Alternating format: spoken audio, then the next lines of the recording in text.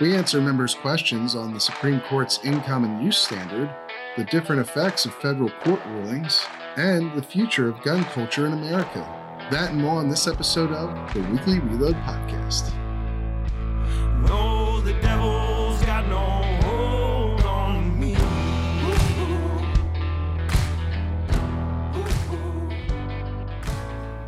All right, welcome, ladies and gentlemen, to another episode of the Weekly Reload Podcast. I'm your host, Stephen Gutowski. I'm also the founder of thereload.com, where you can head over and sign up for our free newsletter today. It goes out every week on Friday.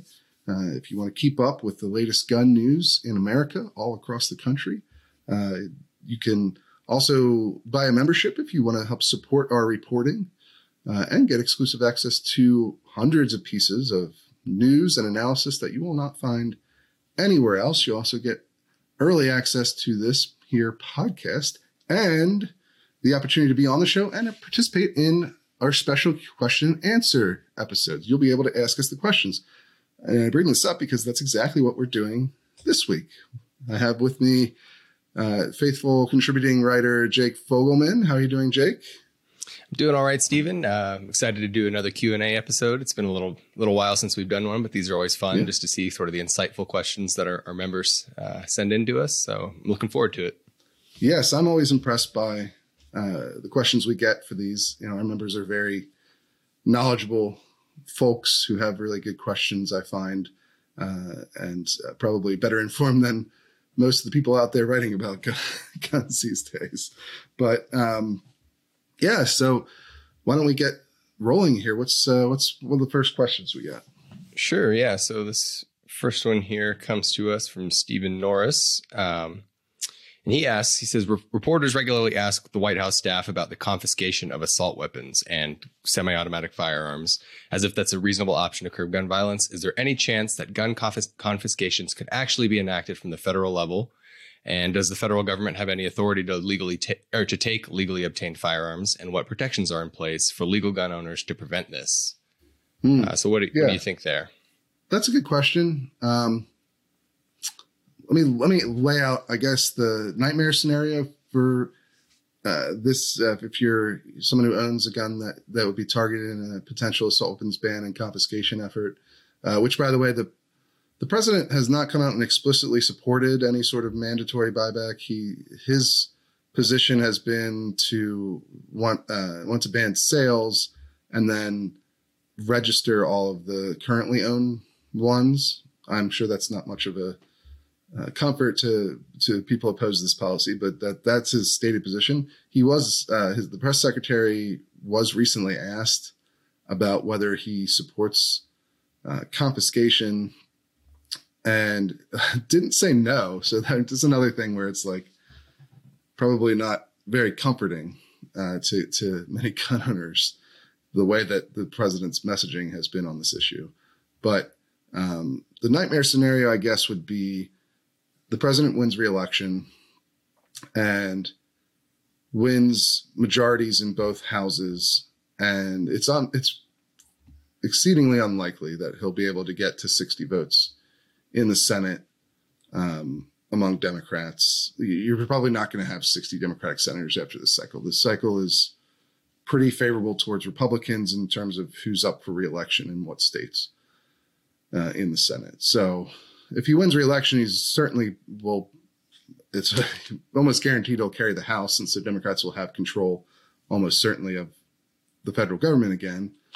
But the real concern you would have is that they pick up a couple of seats, 54, 55 Senate seats, then the filibuster may be on the chopping block. It's entirely possible. The only thing that's kept them from going down that path have been a couple of, at least publicly, we don't know exactly what goes on behind the scenes in the Senate. And oftentimes you'll see a senator sort of put forth as the one person blocking some unpopular thing when really many of their colleagues also don't want to do that thing. But, it's not outside the realm of possibilities that the filibuster could be eliminated, and then they could pass through a bunch of different policies, including an assault weapons ban. And maybe confiscation or mandatory buyback that has become increasingly popular on the Democratic side of the aisle. Certainly not. It's not something that I could see a lot of the more moderate Democrats in the Senate going for, but it's not impossible, I guess, is what I would say. I don't know. What do you think on the feasibility of this? Does that sound like a scenario that could happen to you? Yeah, and especially in the near to medium term, I don't foresee that being a federal policy. I know obviously that's stays on the sort of the forefront of gun owners' minds here, because you look at, other Western countries have instituted very similar policies. The famous example, obviously, is Australia after the mass shooting in the mid-90s, where they did a mandatory buyback of all semi-automatic weapons. Canada right now is sort of, it's been a prolonged process because it's a lot harder than I think the government initially understood, but they are technically instituting a mandatory buyback of quote unquote assault weapons. So obviously people look around and see that these policies are going on in other countries. But as you said here, just the political realities at the federal level, it's very tough to imagine, one, the Democratic Party having the numbers to get something like this through, and two, having sufficient moderate Democrats who may be willing to ban the sale of assault weapons, but I think would be hard pressed to come down and vote for a mandatory confiscation effort. So I don't really see it happening. Yeah, I mean, I think even an assault weapons ban on like a sales ban would be hard for them to get to, even if they do recapture everything, even without a filibuster in place, because it's a very unpopular policy in a lot of these states that these senators would be coming from. And it's actually not a very popular policy at the national level either. It's, as we've documented the last couple of years, the support for an assault weapons ban, assault weapons, that's a very nebulous term, as we've discussed before. The definition varies from state to state on what constitutes an assault weapon under these bans. Generally speaking, they're trying to target things like AR-15s and AK-47s, although usually the definitions go well beyond just those rifles. But these are very popular firearms in a lot of these states that these senators come from. And there's a reason that the Senate never took up the assault weapons ban that the House passed, right? I mean, it wasn't because Republicans stopped them. Democrats had control of the body at that point. They didn't want to take that vote. I mean, that's just the reality of it.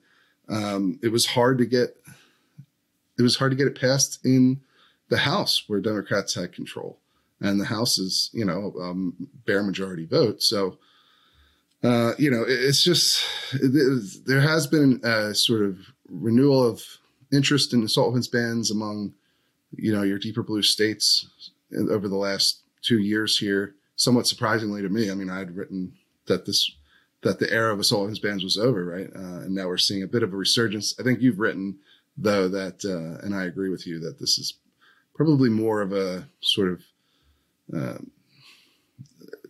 it's probably more of a phenomenon of the fact that these are unlikely to survive constitutional scrutiny in the near term. They're probably going to be struck down.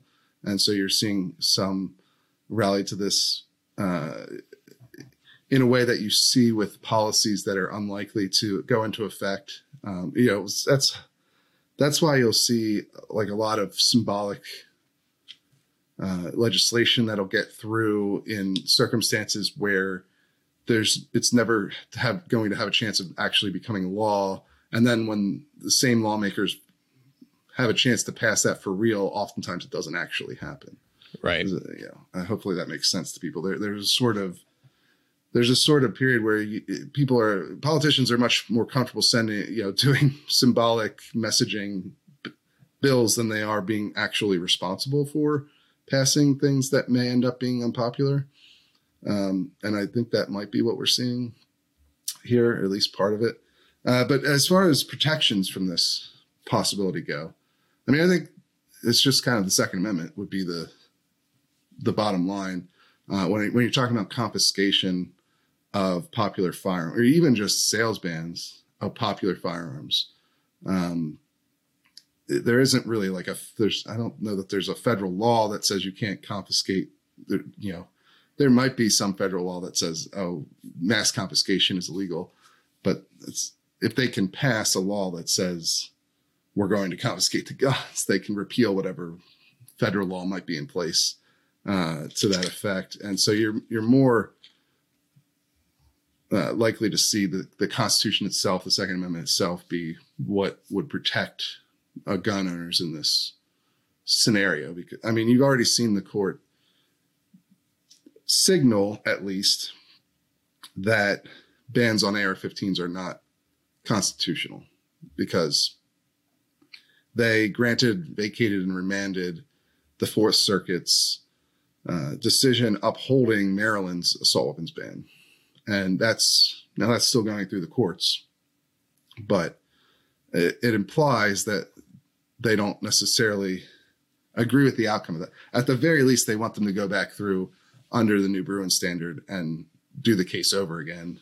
To me, that implies that they don't agree with the previous outcome of upholding that law. So we'll see where I think really the action is going to be on these state assault weapons bans instead of a potential federal. Like the nightmare scenario I laid out, I do not think is a very likely scenario to happen. It's not impossible, depending on how poorly or well the Republicans do in this next election, or Democrats and vice versa. Like how that all comes out could determine a lot of things, but I don't think it's super likely that you would see an assault weapons ban on sales pass at all, let alone go to the next step of actual confiscation. Right. Yeah. No. And just to, put a fine point on that, here where I'm at in Colorado, an assault weapons ban at the state level is a live proposition. And it's it's a deep blue state. Democrats have trifecta control of all levels of government. And even they in that bill were initially going to go for a possession ban, which is essentially gun confiscation. And even among almost supermajority Democratic control, they stripped that from the bill because that was too controversial for their members to even be associated with at the introductory level before it even was time to take a vote. So that just tells you sort of where the politics are on the confiscation end of things and why it's probably unlikely. And that ban seems like it's probably not going to pass, even just the sales ban in Colorado. Yeah. Yeah. It's very uncertain, to say the least, whether or not it'll make it through. While, 5 other gun bills have sailed through the legislature, this assault weapons ban is kind of, stuck in place right now. Yeah, it's definitely harder to do hardware bans than it is to do other forms of gun control, from what we've seen over the last 5 or 10 years in the States. But actually, the exact same scenario played out in Virginia, where I live, a couple of years ago, 2020. We had several gun control bills passed, universal background checks, red flag laws, but the assault weapons ban started off as a ban on possession, which is effectively confiscation because you can't keep the guns legally. And then that got stripped right away, and then the ban still didn't pass, even though the governor in our case was very much in favor of passing it. It sounds like Colorado's governor right now, Polis, is opposed to it. So anyway, we will see how that works out. But yeah, I think that's the reality of these bans. They're not actually very popular, even in deep blue states. I mean, it's taken until now for Illinois to pass one. We will probably see another one in Washington, it sounds like. So it's not, there has been a bit of a resurgence. You're going to have 3 new ones after 20 years of no movement on that front. So I don't want to underplay that, but you're also just probably going to see them all go away. I would think I think that's much more likely than having a national ban and confiscation effort pass. Frankly, I think it's much more likely to see the Supreme Court do away with assault weapons bans in the next couple of years than it is to have a new national ban come up. No, I think that's exactly right. Yeah. All right, let's move on to the next question. This one's from anonymous member didn't want their name disclosed, which is always any member's prerogative. And this one talks about this is actually a really interesting one to me because it talks about sort of the culture of gun politics right now. And so they say, I've seen a lot of confidence from gun rights activists that the tides are turning towards protecting American Second Amendment rights. I live in Highland Park, Illinois, where, of course, the first new statewide assault weapon ban in ages recently came into law. And for obvious reasons, a focal point for anti-gun sentiment and activism. My fear is that it often feels like the expansion of 2A protections is fueled particularly through the courts, thanks to the Supreme Court's decision in Bruen. The states, by and large, which have expanded firearms rights are, quote, red, with no sign of similar developments ever coming to pass in blue states, quote, blue states.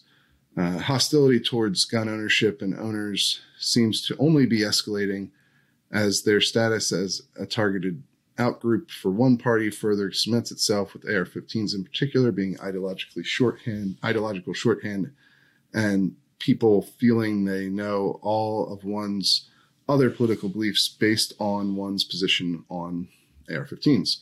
Sorry for the long preamble. No worries. That's very well thought out. But my question is this.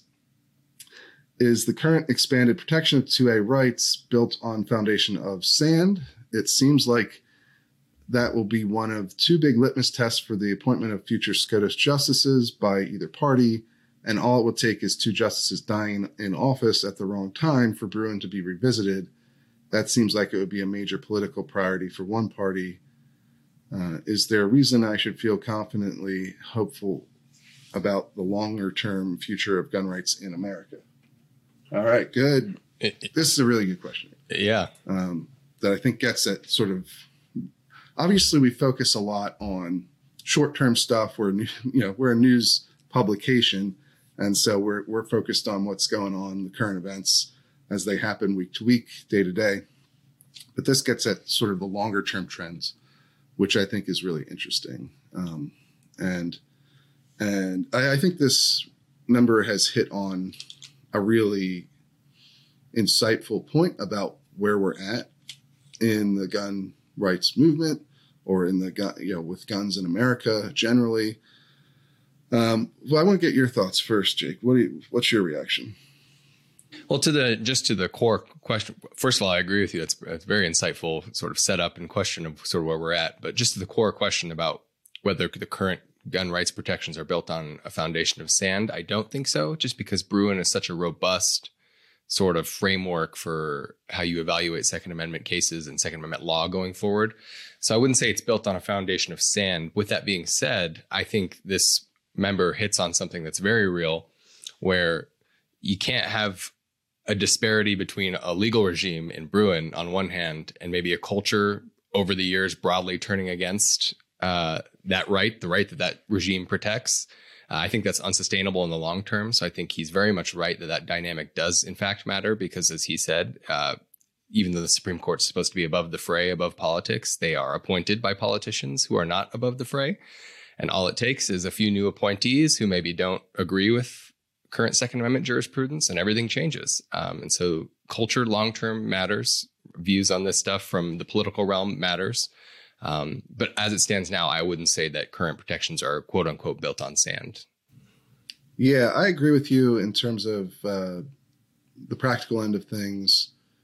Bruen is unlikely to be overturned for a long time, even though this member hits on a very real reality, a very true description of where things are at. And yeah, if two justices were to be replaced by a Democrat, you could see a revisiting of Bruen, of Heller, and that's true. But the reality is that most of those justices are pretty young, and it's unlikely that they're going to be replaced anytime soon.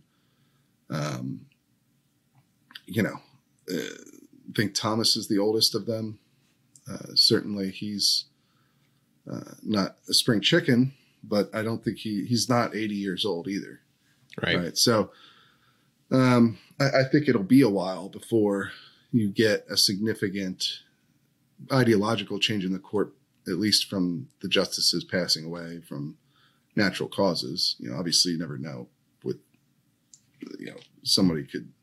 Scalia's death was not something that people saw coming necessarily. RGB was quite old. And so it wasn't necessarily shocking when she passed away.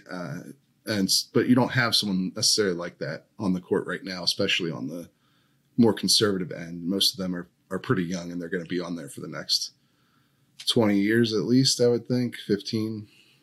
So that's a long time, especially in politics. Certainly at the same time, I think that this member has hit on an important point about the nature of partisan politics and how it's interacting with gun politics at this point in time, where you're seeing increasingly the issue be completely polarizing, where Republicans are the pro-gun party and Democrats are the anti-gun party, and there really isn't a lot of crossover left between the two of them. Now, how long that can stay the case remains to be seen. Generally speaking, parties will try to appeal to more people so that they can win elections. And one way to do that is by moderating on certain issues. Which party goes which way would be the bigger question, I guess. Certainly, this is one of the dangers that you have when your entire ideological movement is centered in a single party. You look at the NRA endorsements, for instance, over the last several decades, and they used to be far more bipartisan than they are now. They're almost, I don't think they endorse any Democrats now. And I think that's a function of two different things. It's a push-pull thing, from my point of view. That's sort of become the natural. There are fewer Democrats around who have views that the NRA would, that share views with the NRA, right? So that's part of it. It's sort of the parties have become increasingly polarized over the last good while here, decade or so. And so you've seen the Democratic Party move away from the gun rights movement. But I think at the same time, you've also seen the NRA and the gun rights movement move away from the Democratic Party and more towards the Republican Party, and especially with the NRA, towards Donald Trump in particular, really wraps their entire identity up in with his political movement, which is a very, very polarizing political movement in and of itself. Donald Trump is an extremely polarizing figure. And so when you tied yourself so closely to him, the danger becomes that if he is unpopular, which he is, right? If the Republican Party that you're so closely tied to fails to pivot and find ways to become a majority party, I mean, they haven't won the popular vote in the presidential election since George W. Bush's reelection. Like, that's not a good trend for a political party. And if you're tied your entire movement's future to that one party, and that party doesn't adjust to become majoritarian, you're in a bad spot. But I will say that one thing that to keep in mind here is the recent influx of new gun owners from demographics that aren't traditionally Republican, that aren't traditionally gun owners. Some of the fastest growing parts of the gun owning community are minorities, women, younger people, more urban and suburban people. And so that has the possibility to change the calculation for both political parties moving forward, right? I would think especially for the Democratic Party. Now, the grain of salt with that is it might take a long time, and it might not be as strong of an effect as gun owners might hope, right? Because there's a lot of talk about single issue voters out there, right? But most people don't vote on a single issue. And if you're making them choose between one issue they care about and every other issue they care about, you're diametrically opposed on, you're going to have trouble turning that person out to vote for you, I would think. Yeah. So that would be I don't know. What do you think? Like, do you see these new gun owners as a potential sea change in this regard? Because he's right. I think mostly if you're in a blue state right now, your entire hope for removing some of the restrictions that exist is the courts. Right. There just isn't really a strong political there's a strong political movement in those blue states for gun rights at this point. No, I think that's right. And I'm living through it here in Colorado, just seeing how this state's shifted over the years. It used to be both parties didn't touch gun bills because there were consequences. In 2013, when they passed the first really big package of gun control bills, including a magazine capacity restriction and universal background checks, the Democratic president of the Senate was recalled from office, and two other Democrats were recalled. It was just like verboten. And now it's sort of carte blanche, open season. And as you said, the only recourse is really the courts. And I think you're right. I think the point you made about this issue becoming so polarized on partisan lines is insightful, because that's what's changed the calculus for these politicians. And as you said, blue states, where who cares if they, piss off the NRA or they piss off gun owners, because that's not their voting block anymore. Right. And the courts are really the only option there, I think, other than a long-term change in the culture, which, as you said, it's hard to see, even if these new gun owners are sympathetic towards gun rights now, having a whole host of other political considerations on your mind makes it hard to vote for the other party just because they value that one issue the same way you do. Right. While every other issue you feel differently about. Yeah, especially because in a lot of these states that are trending blue, now not everyone, right? Like Georgia's trending blue, but their Republican Party has managed to, for the most part, I mean, obviously the Senate races, they've done a terrible job, but their governor has done a good job of remaining relevant politically and matching the constituency there. But you've seen a lot, like California, Colorado's, a lot of these states that are trending blue, the Republican Party is not trying to match that at all. Like, they're not trying to moderate in ways to win elections. They're really oftentimes moving the opposite direction, becoming more, they're becoming less competitive, right? And less interested in being competitive, I guess would be the way that I put it nicely. You see this with Democrats too. It's not just Republicans. You've seen some of this in Florida with the Democratic Party there is becoming less and less relevant. And I think less and less interested in actually winning. But usually that doesn't necessarily last forever. A party might reform itself. Sometimes it kind of does. Like California is probably never going to have a Republican Party that's actually competitive for state elections. But, and there are states where that's true on the other side too. But I don't know. It's interesting. It's certainly something that is concerning. I think you're better off having the courts on your side than having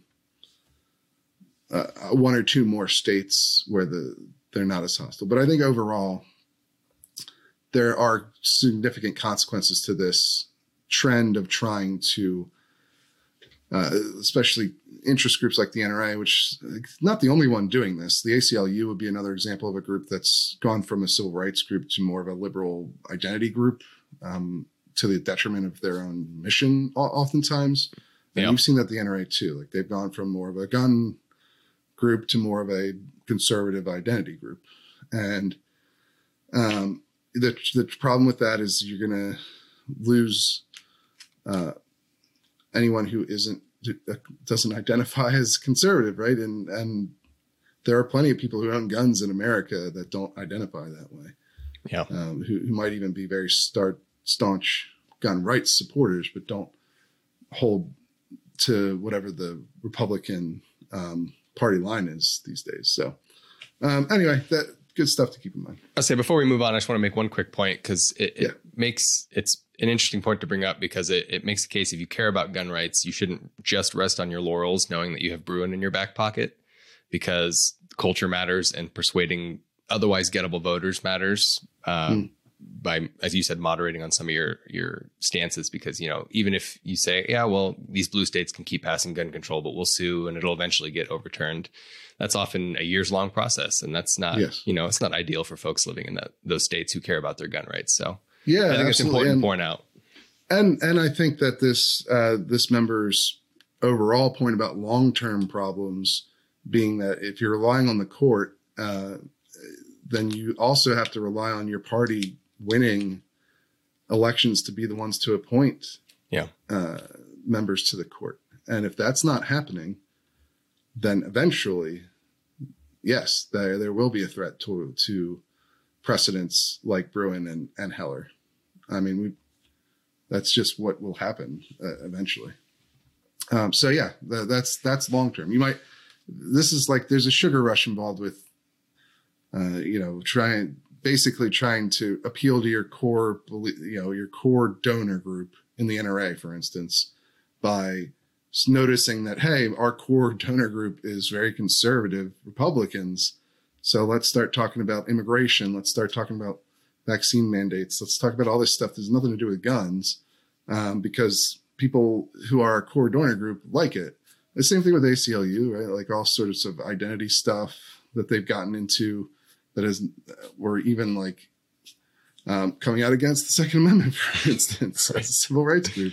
They may have never been super involved in Second Amendment litigation, but now they're like actively saying that the Second Amendment protects no rights, and that's to signal to their core donor base, who are liberal Democrats, that, hey, pay attention to us, give us money, because we believe the same things you believe. So, and that'll get you some money in the short term, I think, but in the long term, it alienates a lot of people too.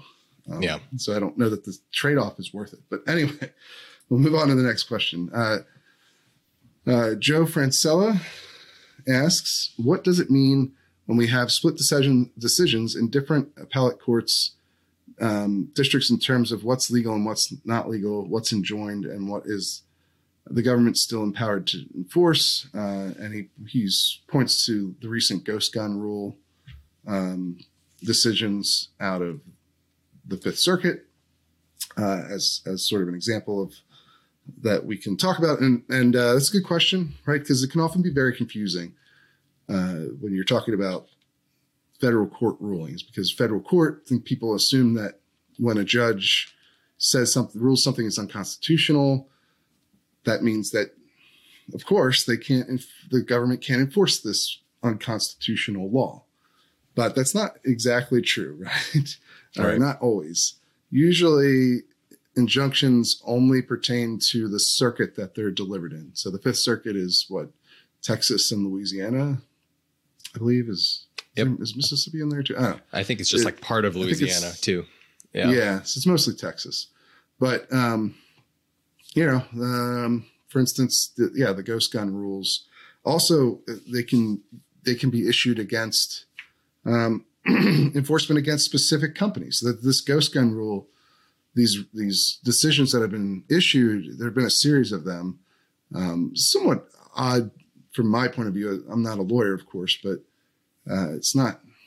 I don't know why the judge hasn't enjoined the whole law and is just going about enjoining enforcement against these specific companies, especially when the companies he's picking are the biggest companies, right? So the federal government can't enforce its ghost gun rule against Polymer 80, for instance. But Polymer 80 is the one who makes most of the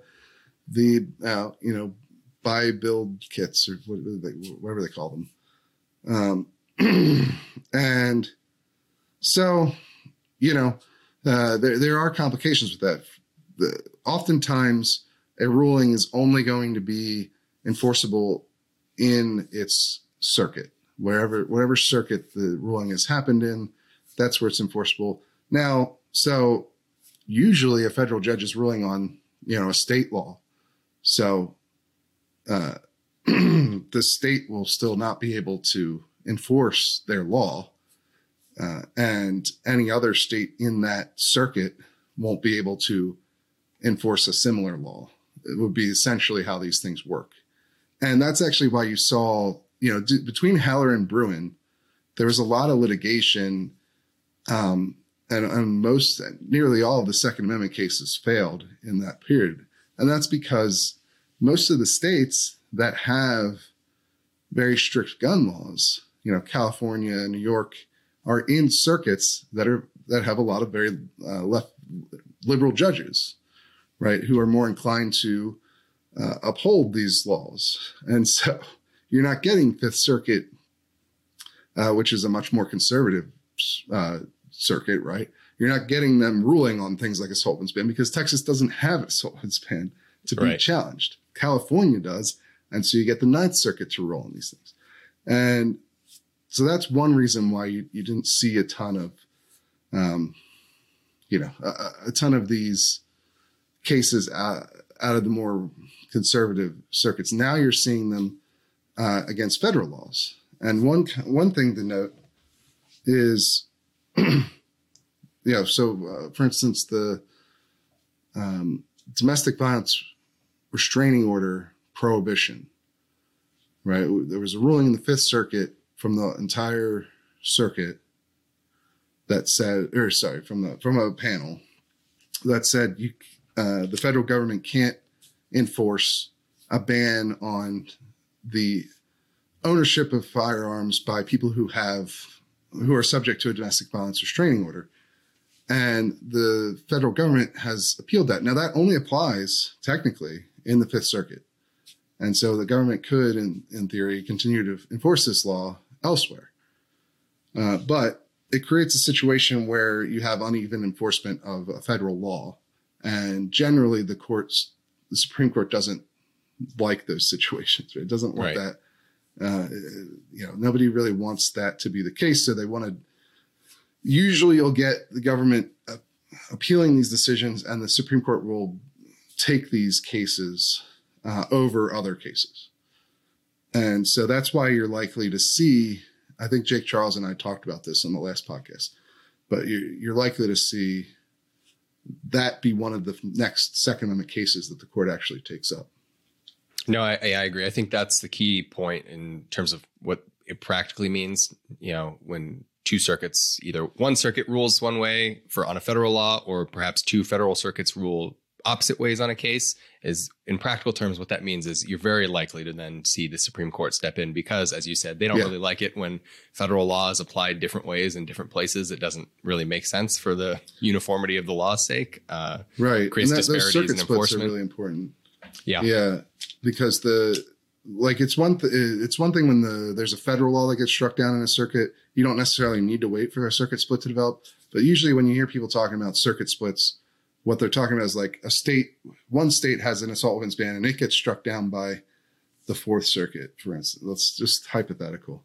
And then another state, so Maryland's assault weapons ban gets struck down, let's say, but California's gets upheld so the Fourth Circuit and the Ninth Circuit have different views on whether this law is constitutional under, Supreme Court precedent. And so that's when you're much more likely to see the Supreme Court step in, because you've got different circuits that basically have different standards of law going on. And that's what the Supreme Court is basically there to settle, is these disagreements among the lower courts. No, I think that's right. So, what's the next question?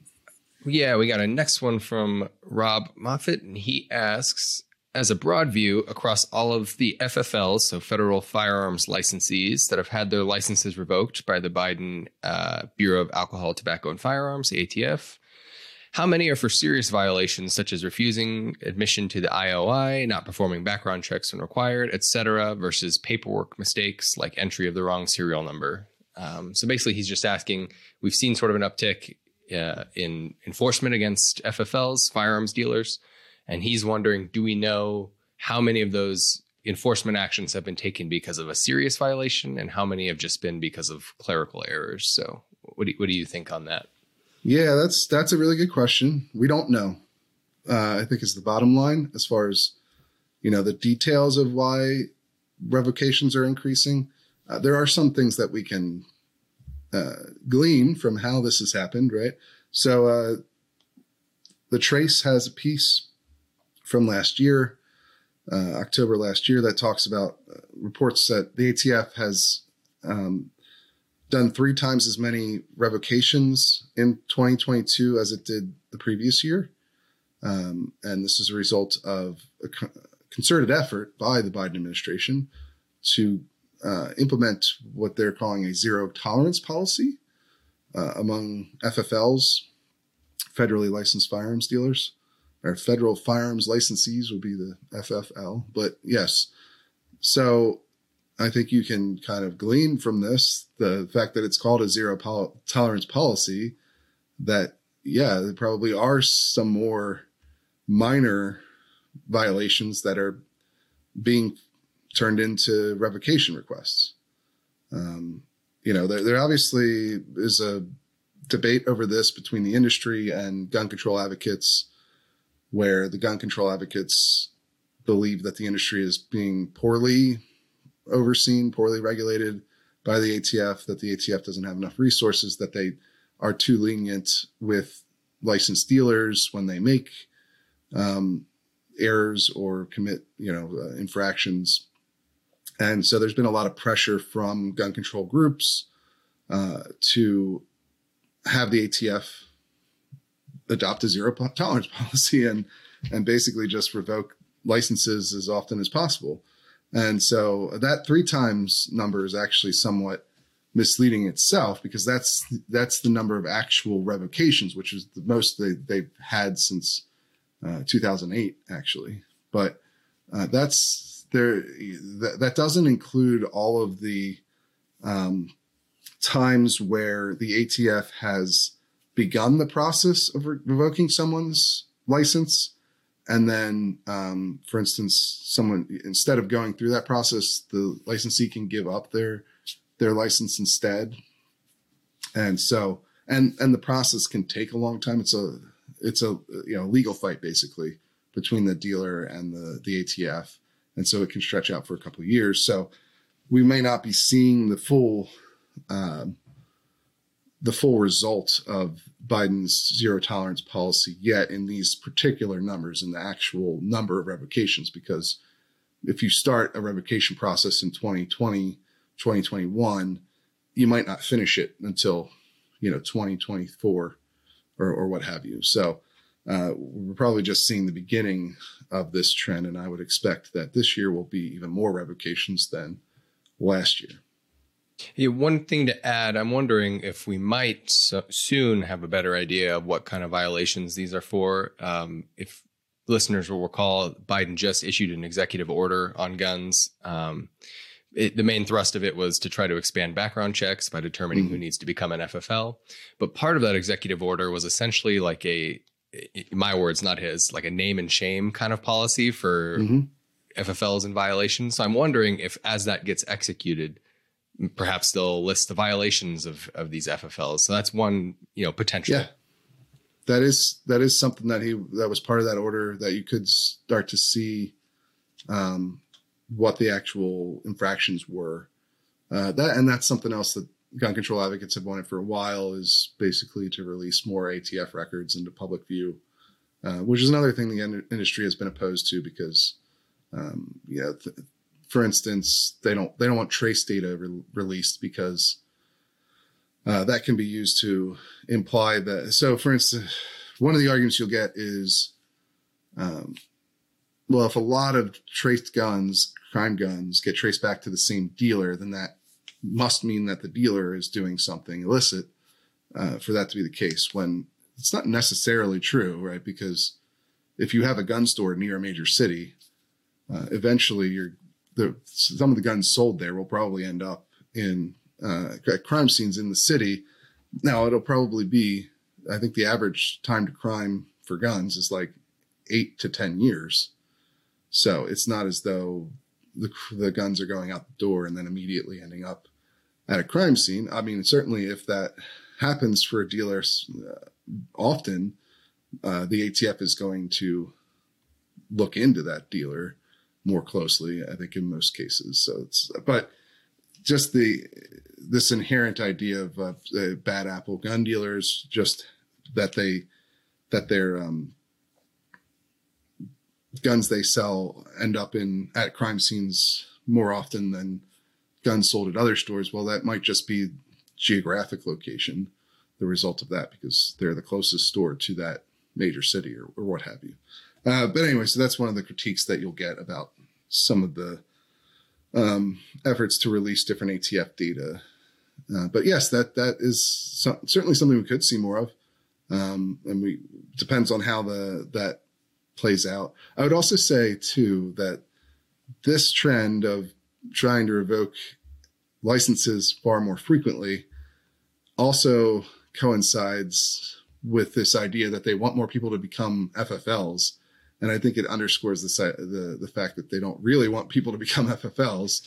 They just don't want them to sell used guns, at gun shows or where, what have you. So I think that to me has always been a signal that like they're not really trying to get people to become FFLs. They just don't want you to. They want to inject a certain level of uncertainty into selling your guns on the private market. Because if they wanted people to be FFLs, they wouldn't institute a zero tolerance policy where even a minor infraction could get your license removed. But anyway, that's so we don't know exactly. We have some idea, and we may get more information soon, depending on what the Biden administration does with that executive order. Okay. Next one here. This is an interesting question to me too, I think. We're going to do Brad Underwood, Reload member, says, something I've been wondering about since Bruen is the phrase in common use. Seems to me that yes, while whatever hardware that is out there today in American society that is in common use should be fair game for gun owners to own for self-defense. But that's common use by today's standard. Standards can and do change. What will be considered common use in 5, 10, or 20 years? New developments and new technologies in the firearms space are obviously not in common use when first entering the market. They are new and therefore uncommon. I wonder if one tactic gun control advocates might try is to prevent newer firearms technology from ever being widely adopted, and then, due to its, quote, uncommon status, it loses some of the protections afforded under Bruen. But I'd certainly be curious to hear yours and Jake's thoughts on the matter. I think it's a really good question that gets at one of the critiques of Bruen and Heller that Professor Jake Charles has had, who was on the podcast last week. And so anyone who hasn't listened to that episode should go and check it out. But and I believe he brought this up when he was on the podcast about a year ago as well. But this has been one of the critiques, and you've seen this not just from people critical of the ruling overall, but also from like pro-gun points of view, is this in common use test, which really derives from Miller, actually, the case before Heller from the 1930s or 40s, where the Supreme Court at that time had decided that short barrel shotguns are not protected by the Second Amendment. And part of the reason is because they weren't commonly owned for self-defense or for lawful purposes. They were viewed as like criminal guns. That's why they were in the National Firearms Act to begin with. But, well, not really. I guess they were in there because the handgun, they tried to have a handgun ban in the NFA, and the short barrel stuff was a way to keep people from just making handguns out of rifles and shotguns. But either way, I think this is a legitimate critique of the sort of major standard that backstops all of the Second Amendment's gun jurisprudence at this point, because it is a problem. What happens when there's a new technology that comes out? Can you ban that just because it's brand new and not in common use? I think at least from a theoretical point of view, it's a pretty good question and critique.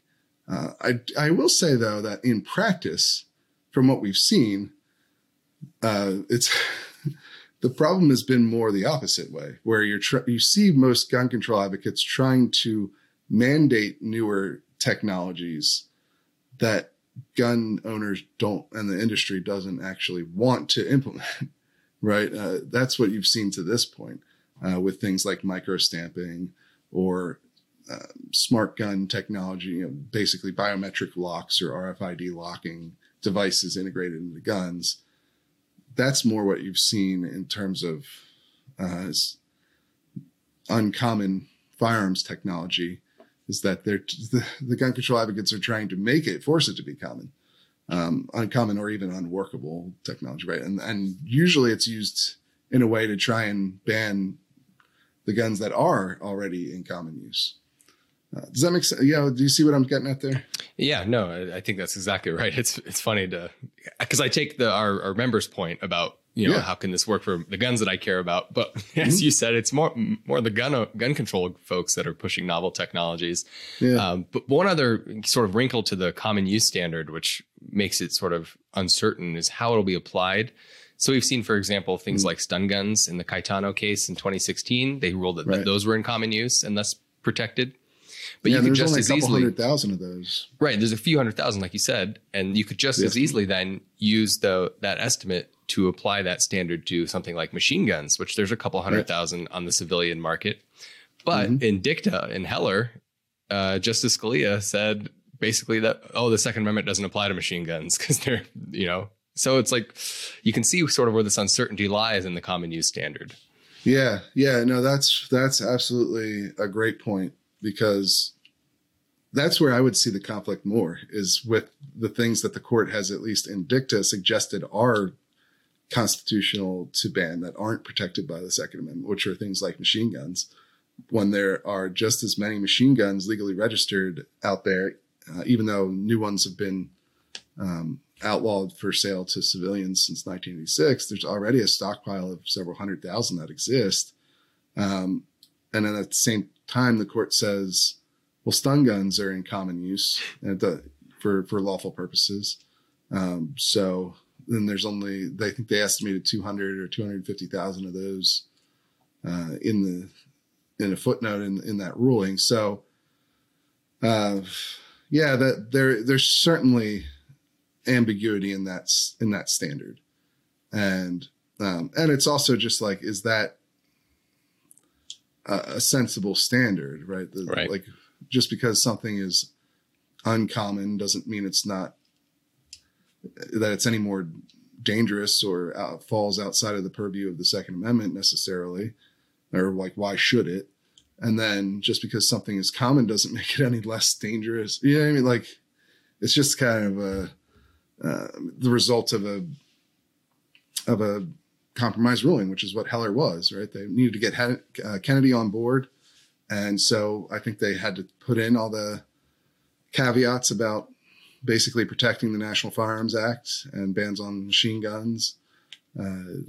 So that's where they ended up. And yeah, it does create at least these sort of theoretical issues. I don't know that in practice I'm seeing a lot of problems with it, right? Like, I don't see a lot of like attempts to ban uncommon guns. Really what you're seeing is the opposite, attempts to mandate uncommon guns. So it is interesting, but I think that the member they've identified like a clear logical issue with the main state. Of course, then you get into like, what is a better standard? And that's where I don't know that we have a great answer for you. But all right, next question. We've got Ted. So Reload member, he says, I'm told gun culture has shifted away from hunting and towards self-defense since the 80s or 90s. Do you expect the broader gun culture to shift back to a quote FUD mindset, stay as it is, or move in a new direction in the coming years, decades? If the latter, where do you see it heading? I think that's an interesting question. Yeah. So what he's referring to is something that Professor David Yamani has referred to as gun culture 2.0, which is, as the member points out, sort of a transition from a tradition of like sportsman and hunter culture focused on shotguns and bolt action rifles and the such, to a much more self-defense minded culture of gun ownership, where handguns are the most common weapon that people purchase. Concealed carry is increasingly very popular. You see this polling data reflects this all the time, where you ask people why they're purchasing guns now. They no longer say it's for skeet shooting or for hunting. They say it's primarily for self-defense, for either themselves or their family. And I don't foresee it going back to gun culture 1.0, to that old sportsman culture. But I think it will evolve because all cultures do evolve as more and more people get involved, as tastes change, as society around us changes. I think it's too difficult for me to read the tea leaves and say exactly where it's going to go. But I don't foresee it going back to, as he says, the FUD style of gun culture. Yeah. For those who don't know, FUD is like it's a derogatory term for somebody who basically believe, they own guns, but they only own bolt action rifles or pump action shotguns or double barrel shotguns or what have you. It's kind of like the president, basically. Joe Biden talks about being a gun owner all the time, but also they want to ban the guns that they don't own, essentially AR-15s or Glocks or, and so this is obviously FUD comes from Elmer Fudd. So the people are mocking this kind of gun owner as somebody who's backwards and just cares about keeping their own guns and wants to ban the other guns. So that's where that term comes from, just for anybody who didn't already know that. And I think we have tons of evidence that this shift has occurred to gun culture 2.0. For instance, NICS checks, the National Instant Criminal Background Check System, the FBI background check system, which you need to perform one if you're a licensed dealer anytime you sell a gun to someone who isn't a licensed dealer. And the FBI does break out some of this. It doesn't track it individually or give you the models sold or whatever, but it will break it out to long guns versus handguns. And yes, not that long ago, actually, I think it was just about a decade ago, you saw handguns start to outsell long guns in the American market. And so that indicates the shift from a focus on hunting. Obviously, hunting is still a very relevant portion of gun culture in the United States. It's just not the dominant portion anymore. Now the dominant portion is self-defense, home defense, sport shooting. And so, I think that's only likely to continue. It's also coincides with the demographic shift that we've talked about. That's another aspect of gun culture 2.0. If it's more urban and suburban people buying guns, they're less likely to be out there hunting every weekend because they don't live near hunting grounds necessarily. Not that nobody who lives in the suburbs or city hunts. It's just less common. And so, you have seen that change occur. I think you'll continue to see that be the dominating force. And I think that it's likely to have, as we alluded to earlier, a significant impact on the politics of guns long term as well, where I don't know that it's sustainable that the Democratic Party can continue to move left on the issue in the way that they have. I mean, even President Biden has tried to moderate his mission. I'm really getting tongue-tied here at the end of this podcast. President Biden has tried to moderate his messaging on a lot of issues since Democrats lost control of the House. You saw that in the State of the Union, where he tried to moderate on a lot of things. The one big exception is guns. Whenever there's a mass shooting or something of that, or anytime he talks about guns, really, he doesn't talk about universal background checks or something that polls really well. He talks about assault weapons bans. That's his top priority every time he speaks. And it's not a very popular policy. I mean, it's a 50-50 policy right now and trending downwards in everything we've seen. Now, there might be a spike after the Nashville shooting. That's what you tend to see. Although you didn't really see that after Uvalde with the assault weapons ban. So it'll be interesting. But I don't know how long Democrats can sustain that move to the left on the issue. And at the same time, can Republicans appeal to this new demographic of gun owners when they hold a lot of policies otherwise that a lot of minorities and city dwellers don't agree with? Right. Yeah. So that's where would be interesting to see. This just goes back to something we were talking about earlier, but I think it's a relevant point. No, I think that's right. And you've already seen, Joe Biden's sort of prerogatives aside, the Democratic, at least gun culture 2.0 has had some effect on the Democratic Party's sort of prerogatives on guns, because handgun bans are no longer even in the conversation anymore. That used to be the dominant, coalescing force for the gun control side of the debate. Organizations were called the National Coalition to Ban Handguns, and now it pulls as low as like 18% across the entire electorate, not just among Republicans and independents. So at least in some ways, you've seen how gun culture shifts do in fact affect politics. Mm-hmm. Yeah, and I think that's a great point. And I do. It's obviously still early with the assault weapons bans, but you may be seeing that same trend. We've talked about this a number of times in the past when these polls have come out. But are assault weapons bans trending in the same direction as handgun bans? Handgun bans used to be very popular. Assault weapons bans used to be much more popular than they are now. And it'll be interesting to see where the public ends up on that in the long term, if it continues down this path. Because, we talked about it as well. AR-15s have become the most popular rifle in the country, and I don't think that's likely to change anytime soon either. And so as more people buy them and more people are exposed to people who own them, support for banning them may continue to decrease. But we'll see. We got one last question here from Paul Schuck, who is a Relo member, also a new gun owner as of the pandemic. So this is exactly the kind of person, and a liberal gun club member. So exactly the kind of person we're talking about, right? Like somebody who traditionally didn't own guns and is in a demographic that as far as liberals go, that is not that is going to be part of this long-term trend and how things play out politically. I think, will Republicans ever be able to appeal to somebody like this? Will Democrats continue to alienate people like this? I don't know. But either way, his question is about the media and language choices. So he says, I think it's meaningful and telling that the mass media tend to use different terms for semi-automatic rifles with features depending on who is using them. When law enforcement deploys one to save lives or end a threat, the media rarely use the term assault weapon, but instead less threatening terms like patrol rifle or long gun.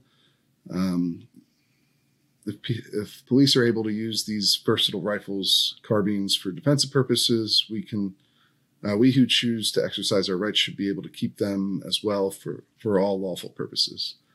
And he believes that there's a coordinated effort to demonize these modern rifles by anti-gun media and politicians. And so they significantly influence public sentiment about said firearms amongst the large segment of the general public who gets all they think they know about guns exclusively from the media. So this is a discussion about media coverage, obviously, but also the different ways that, for instance, AR-15s are talked about depending on who's using them. And obviously the Nashville shooting would be one example of this, because the shooter used an AR-15 pistol, and then the police officer who shot them to stop the attack also used an AR-15. But one is demonized and one is not. And I just think there's perhaps an interesting conversation here about media, and I don't know. I just have some thoughts on the idea of media coordination. As somebody who, obviously, I'm a CNN contributor and have worked in media for a long time now, and we run a publication here about guns. I don't know that it's coordinated in the sense of, Brady or Everytown calls up the newsroom and tells them how to report things. I don't think that happens at all. You do see plenty of bias, I think, that comes out of just the fact that a lot of reporters tend to lean left and be living in geographically in cities like New York, DC, and LA. I think that's a significant issue in terms of media coverage and sort of echo chambers that exist. And certainly there, certainly either side tries to influence media coverage, and I think the gun control side has perhaps more effect doing that because reporters tend to be fellow travelers oftentimes with those groups. So, and they just don't get a lot from there's also a tendency not to engage with media from the pro-gun side oftentimes, which I think is detrimental. I will say that obviously CNN has been a particularly bright spot on this point, in my view, because they did hire me to work with them, and they do value my insight into these different questions about how best to cover and what's most accurate way of putting things. I can tell you that that's something that they absolutely do since I've worked there. Not just me, of course. There's also other points of view that they consider the whole team, the whole Guns in America team, which has a number of different points of view. So they're certainly not just getting things from me, but they do value that. And I do think that's been one of the better parts of working with them so far. They obviously have me on the shows as well to, give my thoughts directly to the audience, which is great, but they all, it's been nice that they value my input and point of view on these different questions because they want to get things right. And I think most reporters want to get things right, to be honest with you. And most mistakes you see on guns, especially some of the worst ones, come mainly from a place of ignorance. They just don't know any better. And, they're taking in information more from like osmosis from the culture, from like Hollywood stuff. You see a lot of that, even the president, right, is talking about shooting guns in the air to scare off criminals and stuff that's not legal. And, that comes out of Hollywood. But yeah, there can be a dichotomy in how media covers a gun depending on who is using it. I think there's sort of a, in culture at large, there can be a distinction between it's okay for police to have certain kinds of guns, even if they're, you often see politicians call these guns, weapons of war. And more increasingly now you're seeing them call them weapons of mass destruction as though they're chemical weapons or something like that, or nuclear weapons. And it's, but at the same time, nobody is really trying to restrict police use of them, which doesn't really make any sense, right? Yeah, no, I think your point is a good one about it's not coordination so much as it is groupthink and kind of bubble think. Yeah. And you have to wonder some of this dichotomy is sort of in the nomenclature they use for different weapons. If it doesn't just come from police statements themselves, you often hear, like, for example, after these shootings, the police chief will give a press conference and he'll be asked to describe the rifle that the shooter used. And he'll say, it was an assault weapon. But if you're asked, okay, well, what happened with the officer involved shooting? Most police departments refer to their carbines that they use as patrol carbines or patrol rifles. And so media just parrots, I think, what police say. I think that's very true too. Yeah. Police can inject their own misinformation into things just by the way they talk. I mean, they talked about the Nashville shooting and look, it's difficult in a scenario like that to be 100% accurate with the first thing that a police spokesperson says. And that's important to keep in mind with all these things. Like when you're covering like a breaking news situation like that, it's not, the police are not necessarily going to tell you. Sometimes they'll lie, like we saw in Uvalde, to make themselves look better too. That's another consideration, but also just the fog of the situation is going to create scenarios where you just don't have the full information, or what you're given at first isn't true. Initially, they said there were 2 AR-15s used in that attack, and we found out later that wasn't actually true. Police use the same, and this is another thing. Yeah, if the police are using a term and the reporter's not familiar with what's going on, like they're not an expert on the topic, they're going to usually defer to whatever the police are saying. So assault style weapon was something the police said a bunch, which is not a real term. I mean, assault weapon is a nebulous term in and of itself, right? It has, like we mentioned earlier, it has a bunch of different definitions depending on what state you're in. But assault style weapon isn't even a thing. And it's certainly not a thing in Tennessee, where they don't have an assault weapons ban. So they're just sort of using slang essentially. And you get a lot of reporters are just going to repeat what they said because they don't they're not experts on this topic necessarily. And they're going off what the official told them. Right. And so that's where like CNN has tried to, a good news operation is going to try to figure these things out themselves and talk to experts and get the best way to report things accurately, which I think they've tried very hard to do that, especially this last week in my interactions with them. And I'm same with the other people they've hired from differing points of view, right? Like Jennifer Massia from The Trace they get her input too.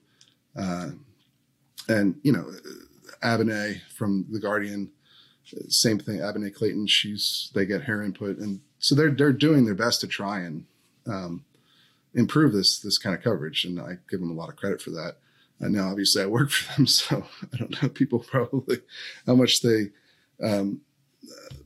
take what I say, but that's how the experience has been. And so, and look, I've talked to reporters from every major outlet over the years, and including today, and including like your conservative outlets. They're not necessarily just because they work for a conservative outlet, Fox or the, Washington Times or wherever, that they're not necessarily any more informed. They might be slightly more informed because they've shot a gun before or something. Although there are plenty of people at CNN who've done that, or the New York Times or wherever else. Just because and you get a lot, of former law enforcement or former military who people will assume generally in society and also in media that because they were in law enforcement or because they were in the military that they're firearms experts, and that's not necessarily the case. That's how you get a lot of the most embarrassing stuff that's been out there that I've ever seen on TV or in a newspaper, quoting former law enforcement or former military about something gun related, and they just don't know anything. They're just completely wrong. And so some of the worst things I've seen claimed, most inaccurate stuff has come from people like that. And so you can get a situation where society assumes this person is going to be an expert on the topic, and it's not really true. And that affects media too. It's media is made up of people, and they're not immune to the same sorts of faults that the rest of us have, right? Just generally. So I don't know. Anyway, that's where my thoughts come in. I don't think it's really a coordinated thing. There's some ways that the gun control groups coordinate with media, mainly in like Hollywood. Like they'll consult on scripts and stuff like that, to some degree. I don't think it's quite as widespread as a lot of people like to think, but occasionally if you see a storyline that has some gun control aspect to it, it is possible that Everytown or Brady had some influence on that in a TV show or in a movie. That does happen. But this general, it's not like they've got, lawyers from the gun control group sitting in the newsroom telling them what to write. That's not how it works. It's it's a much more nuanced and different issue when it comes to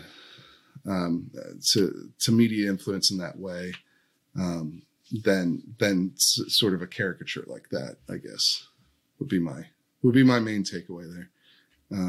And so I think the best outlets, do their best to try and reach out to people. That's often why the conservative outlets or the liberal outlets will reach out to me, at least to try and get at least my point of view, and then I can explain something to them. And I'm not always right about everything either, right? So it's important to go out and do that kind of research if you want to inform your audience rather than just get things out there quickly, right? Yeah, I think that's right. Anyway, I think this has been a good episode. We went a little bit long, but it's always a pleasure to take questions from our readers, from our members in particular, people who sustain our reporting and make this whole thing possible. They always have interesting questions, I think, and certainly stuff that we could go on for much longer about. Right? But hopefully we've done a decent job of answering some of these questions, at least get some more insight. Because that's the other thing, is like we're always trying to follow whatever the current news is, whatever the big story of the week is. And so it's nice to try to take some questions and see what people are wondering about that might not be related to this week's breaking news or what have you. So anyway, that's all we've got for you. If you want to head over and sign up for the free weekly newsletter, I'd encourage you to do that. And if you want to become a member and be on the show, ask questions during these Q&As, I would encourage you to do that as well. You can find our membership options over at thereload.com. And, otherwise, if you're not ready to take that leap, you can like and share this podcast, leave a comment on YouTube, or leave a review on your favorite podcasting app, wherever you're listening to this. That really helps us as well. But until next week, we will see you guys. No, the devil